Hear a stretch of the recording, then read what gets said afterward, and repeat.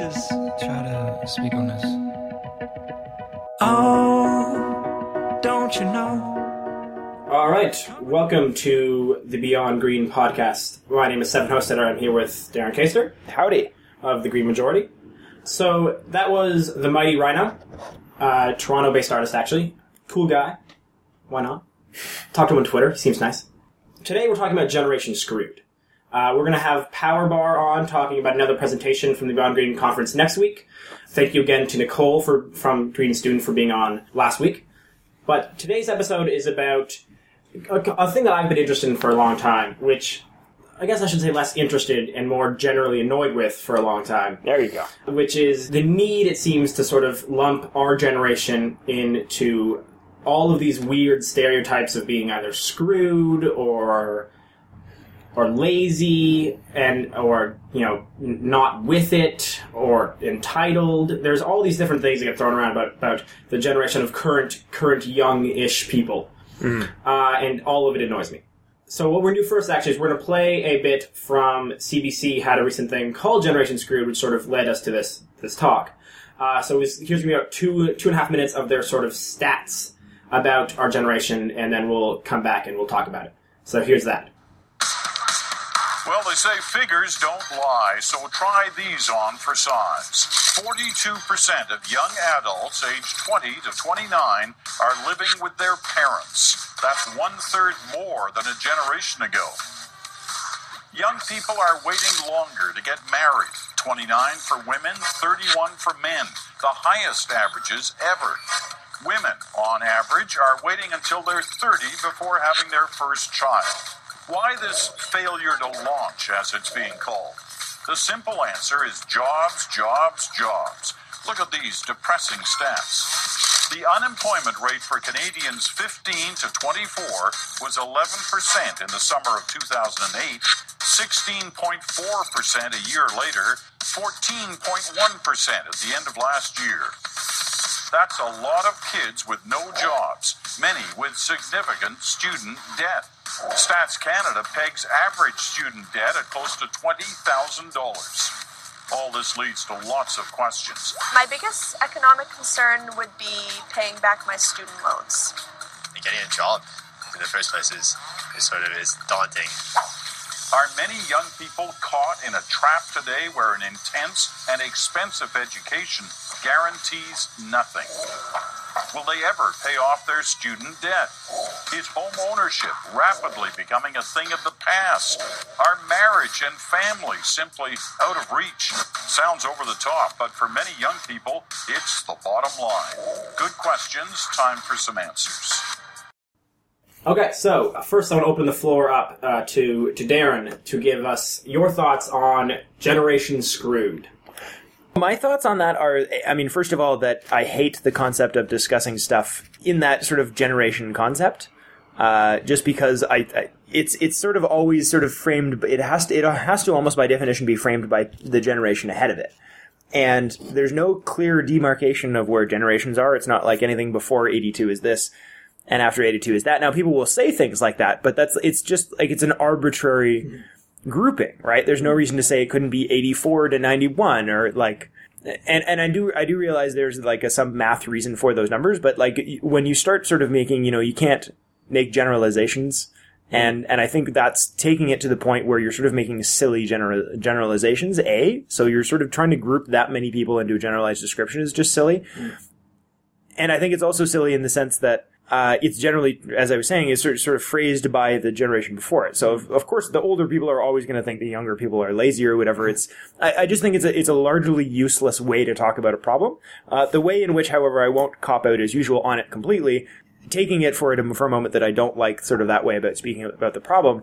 I think that for a large group of people that I don't want to refer to as a generation, but for an age range of people, there's certainly the reality of what they're talking about, which is that yes, that a lot of these shifts, cultural shifts, are happening over time, and I think that does have a massive impact. On people's ability to.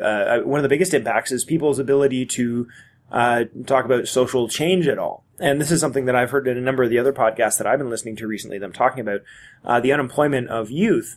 what effectively you have is that the older people generally tend to sort of be more sort of established in the way that they like to do things. So while they may be concerned about problems and sorts of things, they're generally not as likely to be as motivated to do something about them.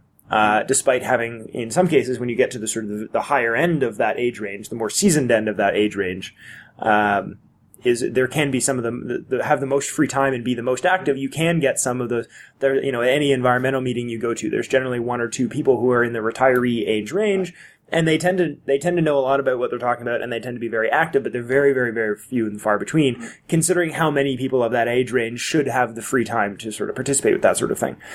So I don't necessarily think it's a very useful way of talking about it, but what it does do is it locks in those younger people because they're so desperately trying to pay off their, as they discussed, their $20,000 average student loan. They're generally living in their parents' basements longer for financial reasons.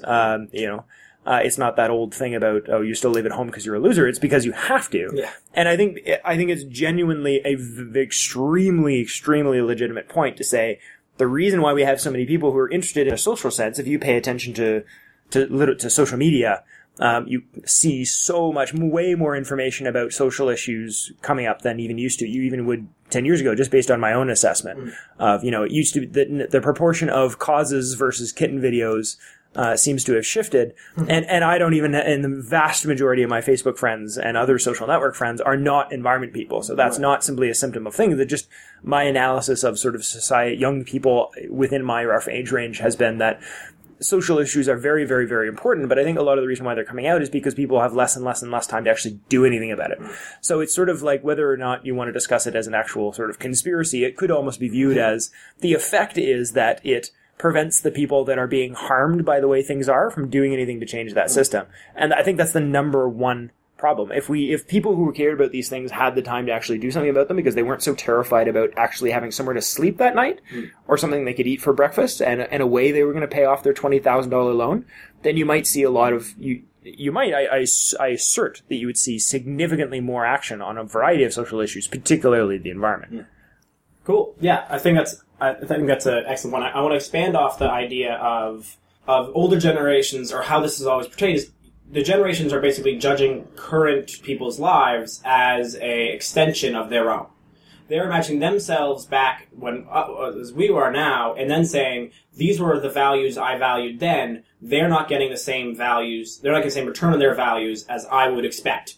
I have two big thoughts on this, and I want to get into that, but I want to first mention the idea of that just repeat what you were saying a little bit. You really are seeing an increased social inequality. You really are seeing the rich get richer and the poor get poorer.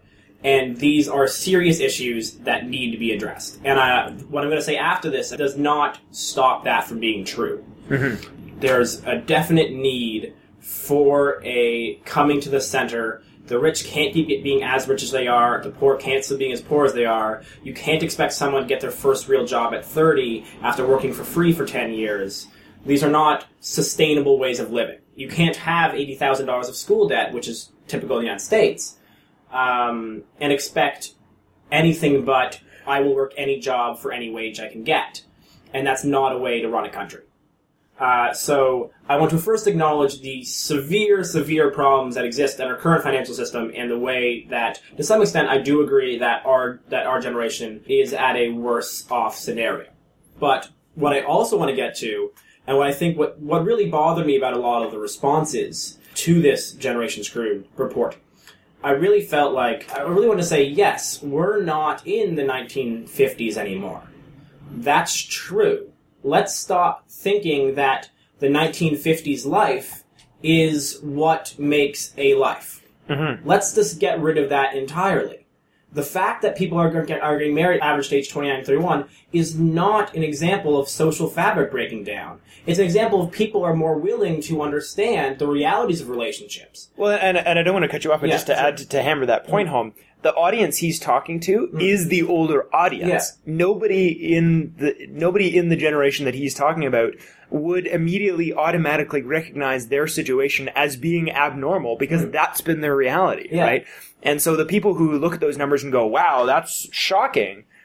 That's not shocking to everybody who's in that age range knows that. That's our reality, right? Yeah. And so the people who would be shocked by that information is that older generation. Yeah. It's the people that grew up with Peter Mansbridge. Yeah. And it's being like, wow, can you see how things have changed?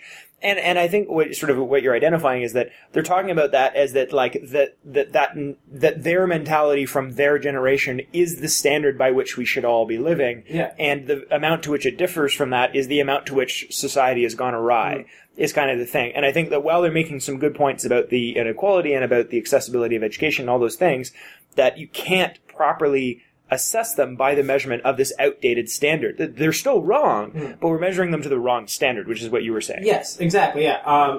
You could play this game out as many ways you want. Picture someone in the 1920s saying to the 1950s people saying like, "Is this generation screwed?" Their average plot size That damn of rock land, music, right? Well, exactly. Not only does that damn rock music, but like you can make it seem like if you judge someone living in the 1950s as you would in the early 1900s or 1800s of average plots of land size are decreasing. Housing prices in big cities is going up. Skyrocketing. You used to be able to buy a house for $12,000. Yeah, exactly. Like, you can make it seem worse in every time. If you're constantly judging what's happening now on what happened 30, 40 years ago, is going to get you a lot of things that can make it seem wrong, or it's because it is different, and that's the fact. And to get back to what really bothered me about this idea was the fact that a lot of the responses were things like, everyone should go to Alberta to get jobs there, because that's where the jobs are. And this idea that a job, I understand that if you're $20,000 in debt, you need a job. But the solution for all of us can't be to continue what the 1950s did, because as environmentalists, we know that's going to fuck us over. So to have someone come out and say, we need jobs. And our jobs are available in Alberta, and you should come to Alberta to get jobs. And then if you come to Alberta and get jobs, then Generation Screwed will now be Generation Prosperous and will continue on as if nothing happened. And what bothers me so much about that is that if that's how Generation Screwed, us, reacts to the problem, the next generation is going to be called Generation Underwater. Yeah. And it's like, great. Like, if we're screwed, what can you call the next people? We're screwed in a understanding of the 1950s sense. They'll be screwed in an understanding of any sense. It reminds me of the comment I posted, the Kevin quote of the week on our Twitter, and it was he was saying is like all the adjectives that were being used about Rob Ford, about travesty and devastation and all these like really really strong language, and his comment that I posted as the Kevin Farmer clip of the week was, what adjectives will be left when all the pollinators die? And the only person who commented was a friend of the show, Don Ryan, who commented unexpected. Was the only adjective left to describe. So perhaps Generation Unexpected. Ah, there we go. Who knows? But yeah, it's as if people are refusing to understand that our society as we stand today and as we live today, to go back to our philosophy episode, we're not accepting it's dead.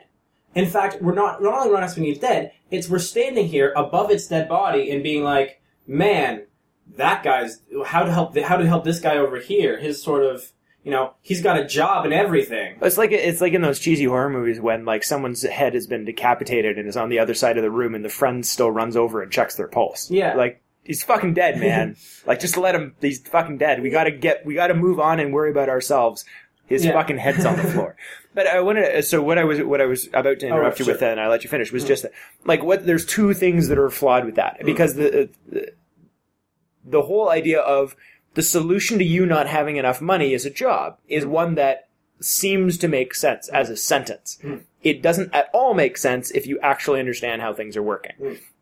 Because what that's saying is there's an implication there that's critical that I think not a lot of people part of the environment movement, but a lot of the general public is going to miss about that, which is that there's been a successful campaign that there's only one way to get jobs, is to associate this is where the jobs are. If you want a job, you go and do this, and if you don't want a job, you don't.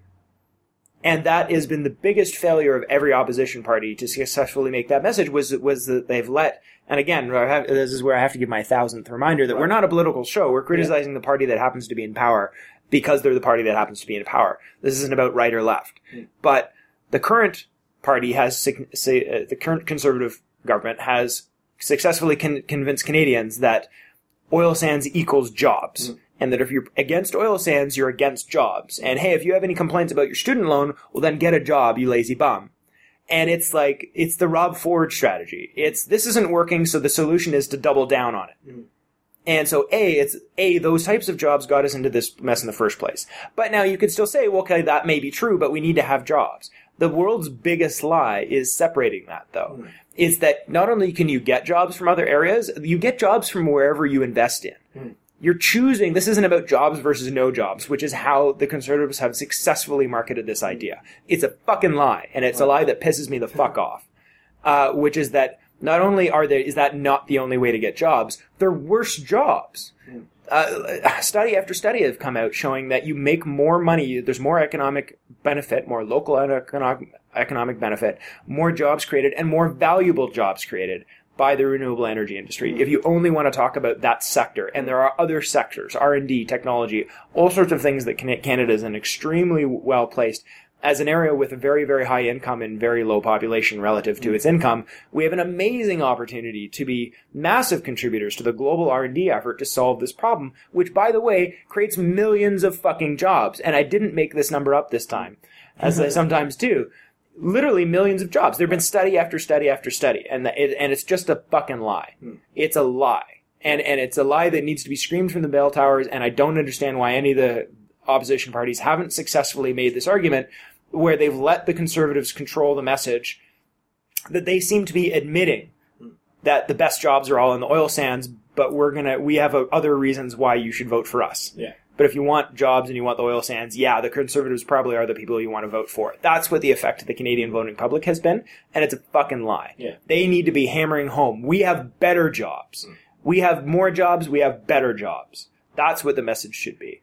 And it's true, and it's backed by evidence, and it drives me fucking nuts that nobody seems to even be bothering to try and make that case. Yeah. Capitalism is the greatest example of cognitive dissonance, or it can create such cognitive dissonance within people that it's just absolutely amazing. Like, what I'm getting at is there's this age-old understanding of creating a need, and how a lot of different companies won't be servicing an already existing need. They'll create a need and then they will fill it. And that is a understandable way to make money in the capitalist system. Which is literally quite obviously creating jobs. A practical example, just for people following along at home, would be the smartphones. Yeah. There was a need for those things, but nobody thought that they needed to carry around a personal computer everywhere they went with a touchscreen. But now that this is a product that exists, now you sort of need it. You've created it where you almost have to have one to be effective at certain things. And you technically can do all of those things without this product, but by this product's existence, you almost have to pick it up in some manner. So that would be a example. Yeah, another example I always go to is teeth whitening. Yes. Like 20 years ago, that wasn't a product. And then they just bombarded you with a bunch of, with tons and tons and tons and tons and tons of advertisements saying things like, are your teeth not white enough? Are your teeth not white enough? Are your teeth not white enough? And eventually someone's like, shit, should my teeth be white? And then they go and buy their products. Another one, yes, I saw a documentary about Big Pharma, and it was that whole thing about the rise of antidepressants and stuff like that, and about how sort of general mental health hasn't changed, but the use of antidepressant and antipsychotic and mood-altering medication has gone up 800% over the last 30 years. Yeah. And yet general mental stability hasn't changed, just because a massive successful thing about, are you feeling depressed? Are you sad? Do you have too many bills? Does it make you cry yourself to sleep at night? And it's like, well, everybody has those feelings sometimes, but they went, oh, I have those symptoms. I must be sick. I must need your product. Completely other example of manufactured need. Exactly, yeah. As a quick aside on the idea of that one last thing, go outside. It's proven. It's going outside go outside, get exercise. The best ways to fight a lot of depression feelings. It's been scientific studies. But to go back to the cognitive dissonance, so there's a huge part of capitalism that understands that you can create a need, you can create jobs, you can create a market.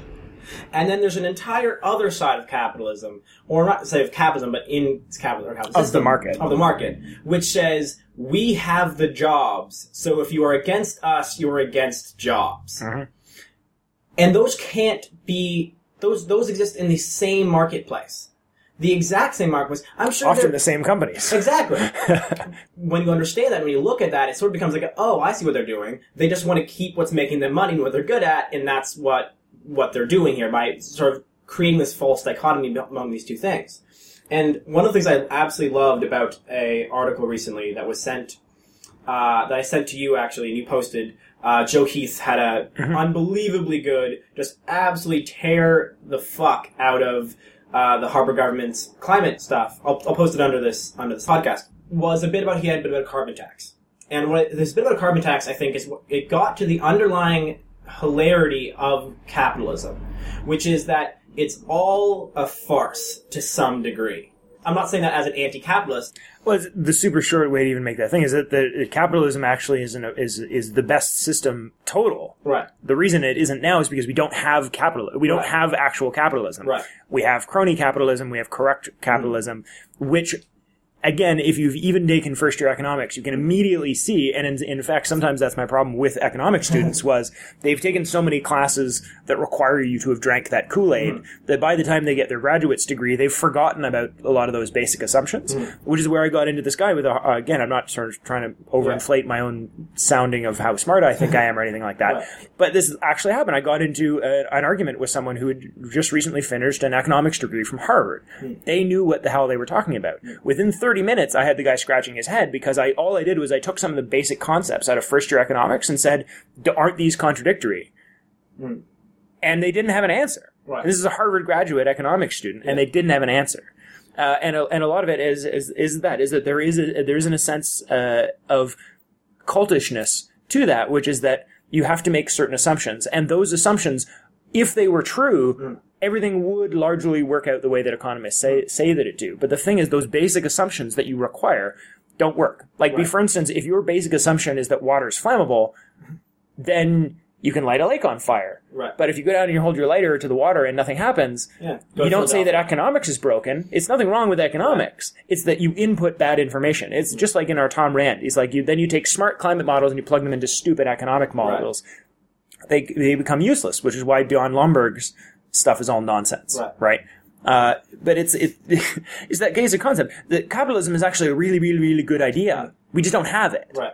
And I think that's something that never gets brought up that I really want to emphasize was, on paper, capitalism is great. I want actual capitalism. I want actual competition. I want actual freedom in the marketplace. I actually want consumers to be able to decide what types of products we're consuming. We do not have that. That's the lie.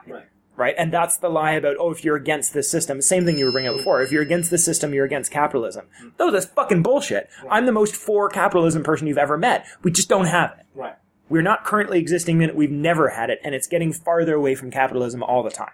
I think it's a great point. That ties directly into this idea of what Joe Heath said in this article that I brought up, which was during COP19. I believe our environment minister is named Aglukuk. I could have butchered her name there. But our environment minister, federal environment minister, went to COP19, and one of the things she said there was that a carbon tax would raise the price on all goods in Canada. And I loved Joe Heath's line about this, which was basically that if you raise the price of all goods, nothing's happened. Because if all goods cost more money, then now everything costs more money, everyone makes more money, and it's because money is just, like, he sort of brought it down to the one level before sort of these assumptions economists makes, which is that money isn't anything. Money is a way to transfer goods. So if you increase the price of every single thing in your country, no one is hurt. Practical example of what Stefan's talking about would be is that if an apple costs $1 and you pay $1 for it, but they raise the price of the apple to $10, that's inflation. But if they also raise the value of currency so that $1 is worth $10, so that $1 is now you're paying $1 for a $1 apple, or you're paying $10 for a $10 apple, but you earned the $10 in the same amount of time you earned the $1. Effectively, nothing has changed. Exactly. That's what you're talking about. And if you say, okay, well, what I meant was raise the cost of all goods but wages, that's called inflation. That's something else, and the economic system is also designed to manage inflation. We can do things to the system to account for that. The government changes inflation rates for its own purposes all of the time. This isn't like going back and rewriting our constitution. This is something that happens on a fucking daily basis. It's not mind-blowing nor would it destroy the system, or it's not even that big a change. It really isn't. Yeah, the immediate economist argument I have in my head about if everything raised a bunch of money in just Canada is that then your value on the international dollar is sort of, it would be difficult. But Heath wasn't trying to get at the idea of the actual real idea of raising the price of everything. His point was largely that that's not, is an argument that doesn't make any sense, basically. She was making an argument that this did not make any sense and was not an effective way to argue for or against, in this case, a carbon tax. Because basically everyone understands that, quick side on carbon taxes, basically everyone understands that any carbon tax that was implemented would have to be a revenue neutral carbon tax. In that, so the society would not be paying any more money. It's just who was paying would be shifted and why they were paying would be shifted. Absolutely. And in fact, we did a full episode on my radio show on carbon tax recently, Right. and that link will also be below the video. Excellent. Yeah, so check that out as well.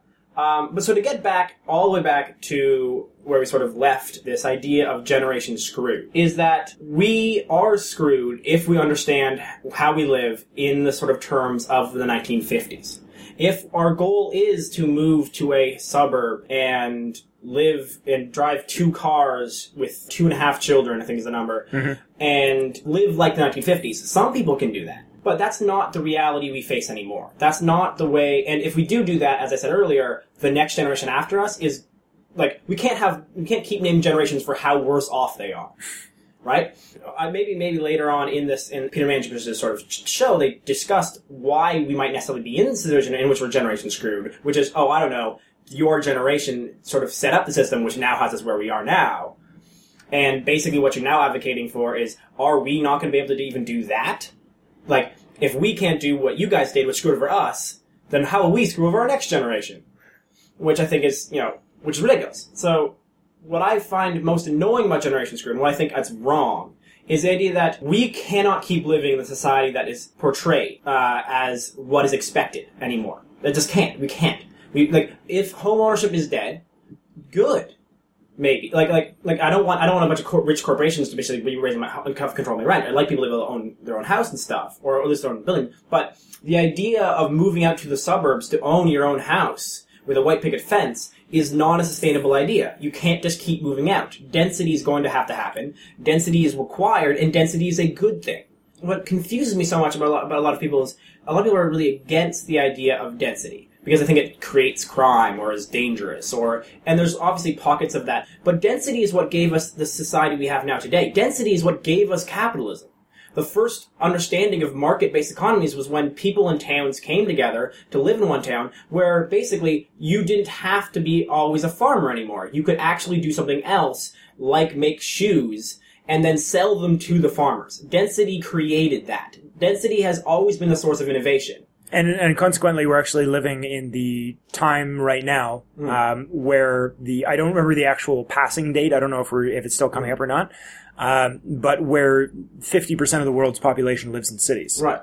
Yeah. That's a massive milestone. That's a very, very, very significant number. Yeah, and it's really only going to go up. And so, that kind of idea... I actually really like the idea of basically the only people who don't live in cities being the people we pay lots and lots and lots and lots of good money to for a very good living to make really healthy food for us that we eat locally. Yeah, exactly. And everybody else lives in a city so that we can turn most of our space back to wild. Yeah. There, I said it. That's my super crazy, fascist green sort of far left-wing idea if you want to start comparing extremists. You know.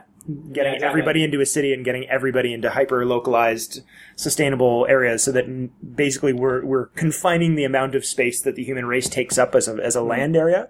In addition to our impact, I think physical thing, that would be sort of my shining house on the hill. Oh, yeah. Definitely. Yeah, for sure. Just as an aside. Yeah, no, it's one of those things that we should at least hopefully see a shift to, especially with things like green belts, which already exist. It's like gay marriage and legalizing pot. It'll happen eventually, it's just a matter of how long. Well, those two... On a global level, I mean. Right, obviously, exactly. In Canada, we're pretty far ahead on both those issues. Yeah, the first two will happen and it'll be good. This one could happen, might be too late. Could happen, might be too late. Also, might not necessarily... there's a lot of maybes when it gets to that, right? Yeah. I was even going to throw in an asterisk when you said that of course, there's an asterisk next to when you say density is always better. It's not, Right. Obviously, not always better, but in most cases, in most times, as a general concept, And done density is well. a good thing. Obviously. Yeah, it has to be done properly. There is and of course, when we're talking about density, there has to be obviously density of the footprint too. I mean, it's no good to have 100 million people in a city that's only 4 kilometers wide, but the resources required to power that city is the size of an entire continent. Yeah. It's a complicated issue. Yeah. But at a macro level, you're definitely Yes, correct. exactly. Yeah. There's a lot of good things that come from density that we will need, and we shouldn't. I think because I don't know. I would be interested to know if this is different in a European perspective. So if there are any Europeans who happen to listen to this podcast, A, let us know. I'll be interested to know. That'd be awesome. But B, I want to know if this is a Western, a North American understanding of sort of how things work, or if this is sort of a people thing. And I don't actually know the difference. I don't actually know. There's this calling back to the good old days, and sort of there's this complete glorification of the rural life and like the good people who live in rural life. The Canadian obsession with cottages. Cottage Exactly. living. Yeah, like cottage living, or just small town America. Real America. Mm-hmm. The heartland. Exactly. I put air quotes in real for real America. Nobody can see your hands. No one can see my hands. I know. It seems like you showing your tattoo off earlier. Touche. And I don't know whether or not that's a thing because we're frontier countries, basically. People came here and there was always more space. And everyone started off being having a ton of space and sort of always could expand.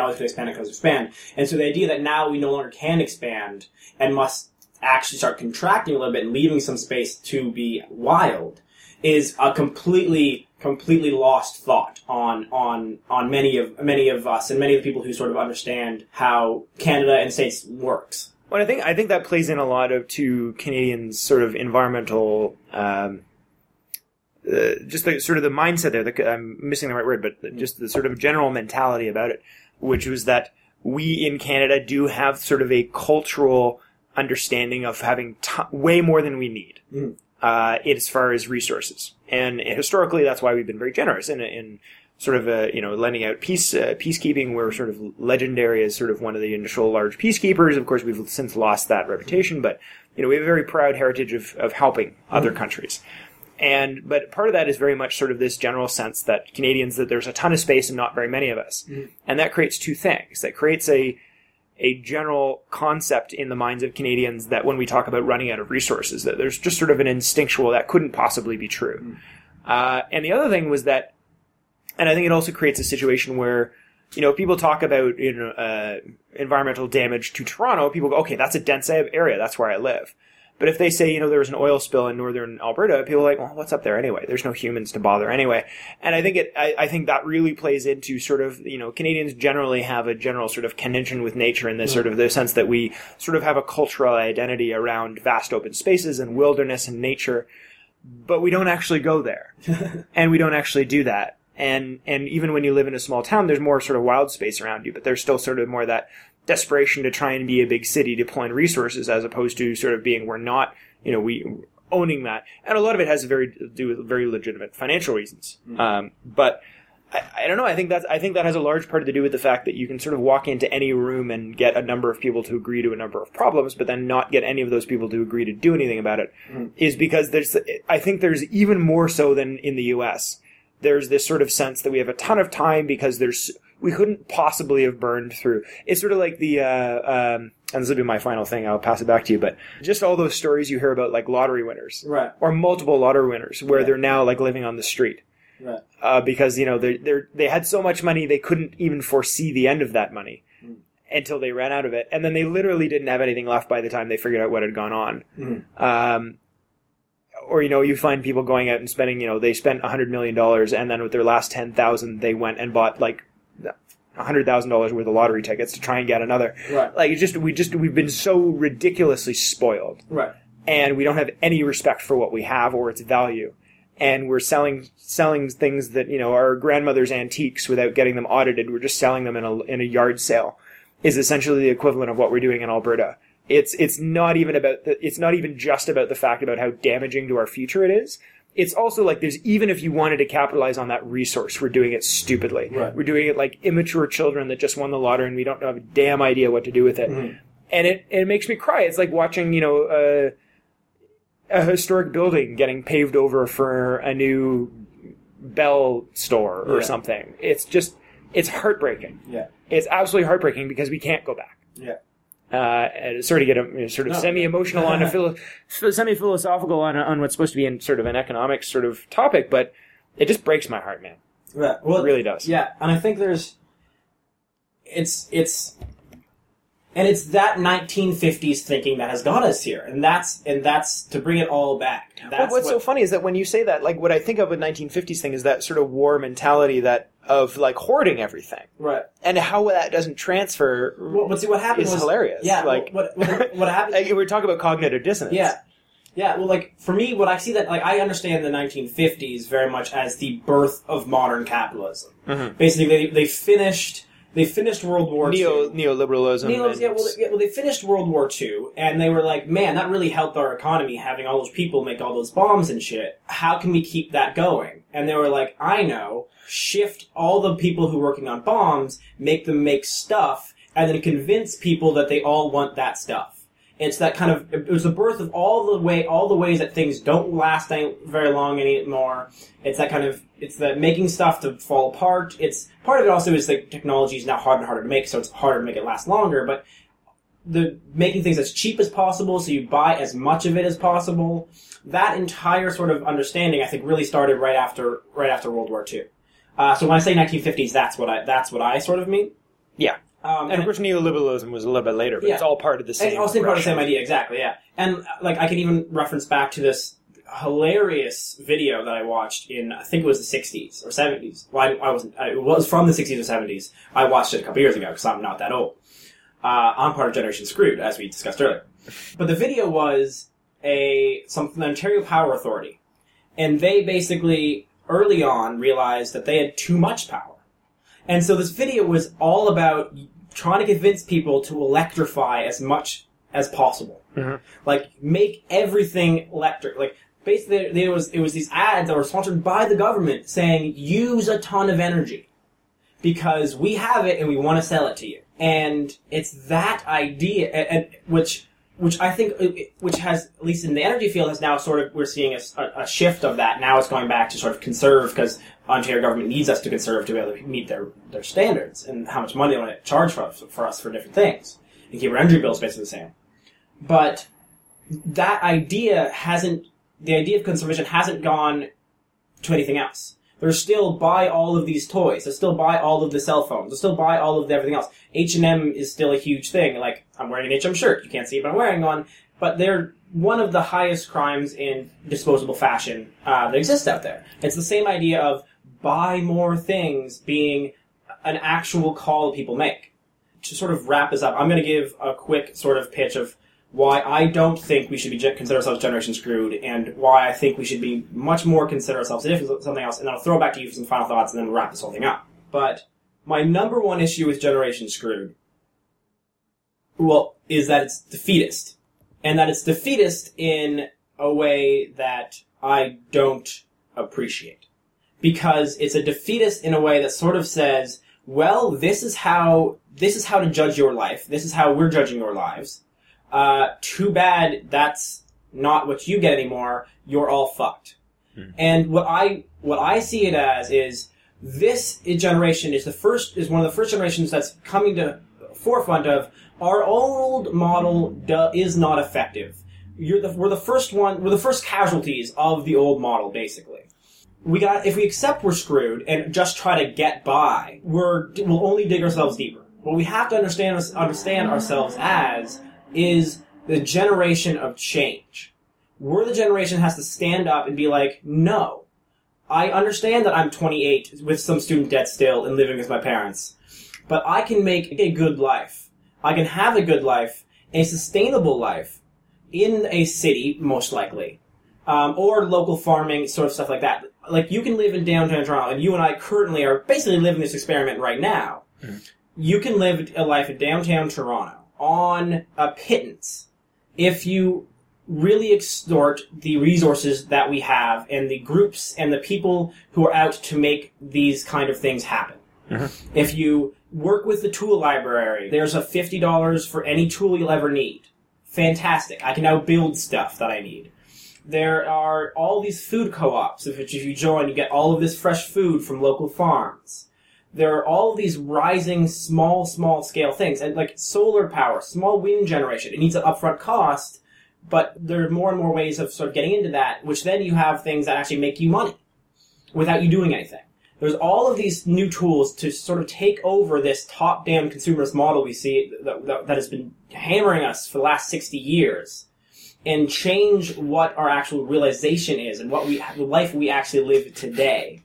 You're laughing at me, but there really is. I'm not. I'm laughing about something entirely different. Finish. All right. But they're really... This is actually what I think people have to realize, is if you're in your 20s and you think you're screwed because of the way society's working, then your solution isn't, well, I better find the best way to extort the society we live in now. It's, let's go change the society. Let's go out there, let's support the groups that are really saying, let's get around this sort of system.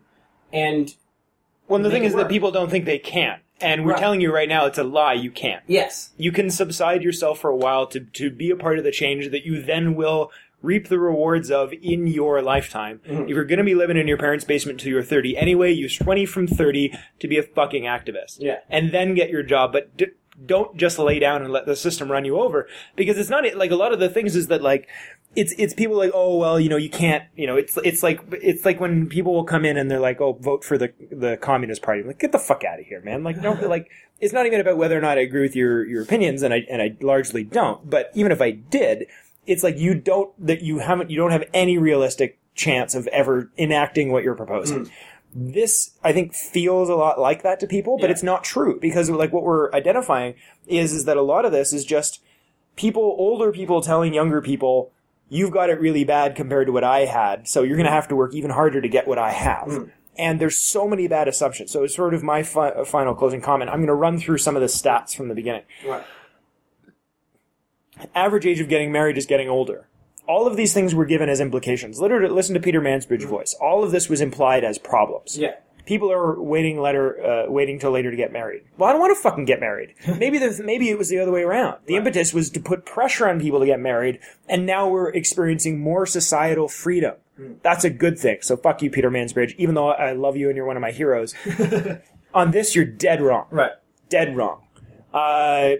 Average age of leaving parents' house. Again, societal expectations. The whole thing about living in your parents' basement was associated with people who were loners, losers, antisocial. It's now a financial reality. But you know what? There's nothing fucking wrong with that. Well, I thought you were all about family values. People are staying at home with their parents to build a better future. That helps families too. Yeah. So you know what? Screw that point too. Average income, average amount of student debt. You know a way to solve that? Not get better jobs by working for the oil industry, but let's reduce student costs. So fuck you. That's wrong. Every single point in there that he brought up is misinterpreted, and it's not misinterpreted because someone's trying to lie to you. It's misinterpreted because that's how it looks to that generation. And instead of receiving that message and going, oh shit, I guess I'm doing something wrong, you turn around and say, no, I don't want those things. I want this. Help me get that. Because I think there's a lot of people like Peter Mansbridge. I mean, he's just sort of the person giving the news report here, so I don't put anything personally on him, but as part of the media where they're constantly telling us, you've got it so bad, let us help you. Yeah. And nobody ever stops and says, I don't fucking want any of that shit. Yeah. If you want to help me with what I want. But I don't care about that. I'm not sad that I'm not married by 30. I'm not sad that, I moved out when I was very young, but like, people aren't upset and depressed about the fact that they have to be at home. That's simply their reality. Help them use that to create something, but it's not going to be what you keep telling them that it is. Yeah. Well, and some of them drink the Kool-Aid and spend the rest of their lives trying to chase a dream that doesn't exist anymore. And the rest of us realize, I don't want that anyway, but the system isn't set up to allow me to get what I do want, so I get locked into this. So the problem of being locked in low income and not having access to services and desperately trying to pay your rent has nothing to do with your income.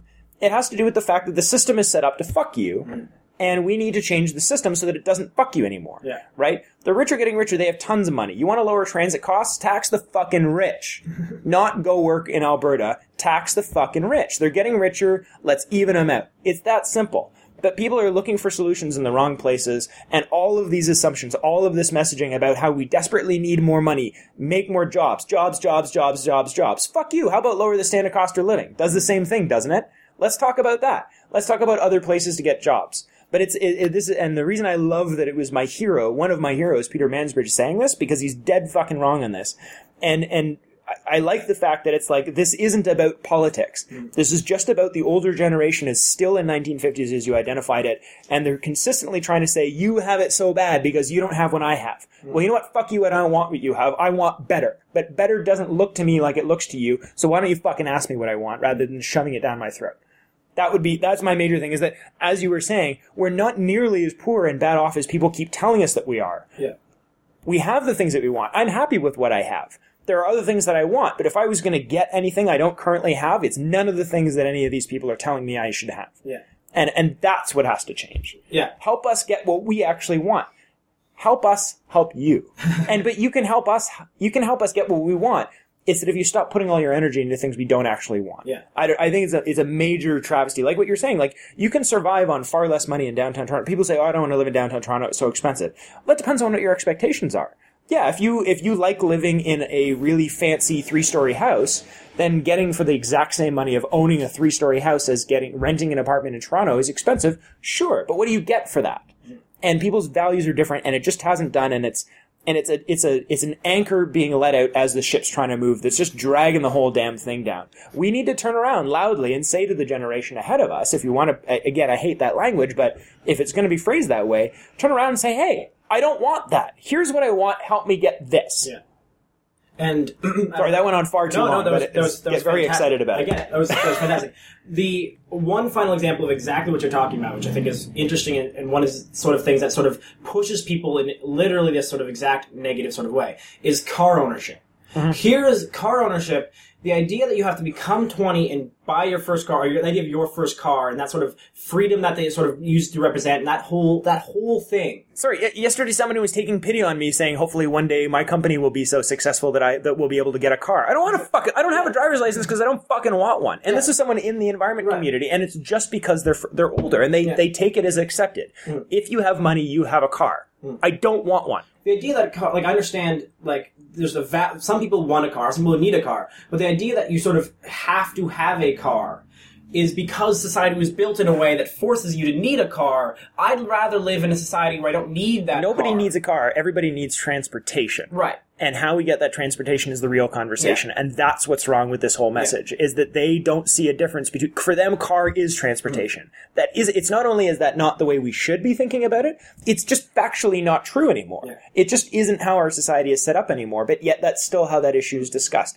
And so that's where I'll still get people who are career environmental activists, who I agree with on almost everything, who still say things to me like that, like, oh, one day you'll have enough money to have a car. I don't fucking want one. You can buy me one right now. I'll give it back to you. Or I'll probably, more likely, honestly, I'll try and get the cash equivalent. Yeah. But it's like there's just is a different planet. And it's up to us to stop saying to people the next time someone says something about Ojran or say, you know what? I'm damn happy. I'd rather be where I am than where you are. This is what I want. Stop letting people tell you that we've got it so shitty. You know what? We've got it pretty damn fucking good here in Canada. Yeah. Stop complaining. Yeah. And I want to... See, there's so much more of this topic I want to get into, but I want to leave, but we're running out of time, obviously, at this point, so I'm really going to give some last comments. One, the people who think that our generation is spoiled are a set of people who don't understand how it works, basically. The people who are complaining that our generation are screwed, who's in our generation, are the people who have bought on to the idea that the only way to live is in this past way. Mm-hmm. And the idea that you have to spend $26,000 for a car, which as soon as you drive off the lot becomes $13,000 of worth to you, and then degrades from there, is insane. And all of this comes down to the idea that, but all of it is passed down from what other people understood from previous generations and how previous generations' decisions made for what it is now. And what I want to do with this generation, what we need to do to sort of really bring this all back, is to not give the next generation the same hang-ups that are being passed down to us. Let the next generation really take hold of what we're able to start doing now, and let them actually soar rather than drown. As long as we agree on the general principles that sort of we should leave the earth in a better place than we got it, and definitely better than the place that is now, whatever the generation behind me, whatever people younger than me want, that is in furtherance of that goal, it is our responsibility to support them in that, because it's their planet. Yeah. Right? And it's the people before them and the people before them. That is not currently being done for us by that generation above us. They have taken, the baby boomers and everything above have taken this sort of like nanny state attitude towards everybody younger than them, and whether they're environmentalists or not, they know it's better for us. Well, you know what? They're dead fucking wrong. Sorry, guys. You need to get on board with what we're talking about, not us get on board with you. Because you're out of touch, you don't have the best information, and you don't know what the people you're trying to help want, and that guarantees your failure. Okay, so we've just spent the last 50 minutes ranting at you on a variety of topics, but I think we actually did a very good job staying on topic this time. So I was also going to say that I frequently, when we're starting, I'm not sure that we have an hour's worth of stuff to talk about, and then we always run out of time. Yeah, exactly. But I think we actually stayed pretty well on topic this time. So if you have any thoughts about the Generation Screwed, Generation Underwater, Generation X, Y, Baby Boomers, whatever. Actually, that's going to be a new Twitter tag thing if we can start making that popular. Generation I like hashtag Underwater? Twitter, a Generation Underwater. Yeah, that's new. All right, that's I like that. We'll start that one right now. You guys heard it here first. But please leave us any note of information. Darren, thanks again for joining me, as always. Next week, we do have Power Bar on, and this is the Mighty Rhino with Company Policy to play us out.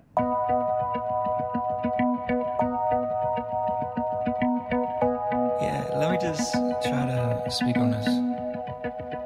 Oh, don't you know? It's company policy, baby. It's company policy, baby. Just the way I've learned to love. It's company policy, baby. It's the way I make my peace, it's in my soul. It's as if somebody bottled the sun. Only way I can possibly sum up what I thought we'd become. And we was awfully young, so it was probably dumb. But Lord knows, we had ourselves an astonishing run. Wasn't just erotic for lust, we was longing for love. And we was real, cause honesty is as honesty does. Remember that first day, just talking from dawn to the dusk. Barely let go of you long enough to get onto the bus.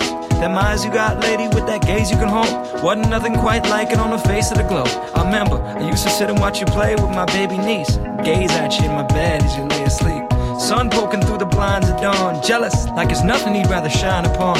The moments brought me closer to transcendence than I'd ever been. So that's something I still revel in. You know? Oh, don't you know? It's company policy, baby.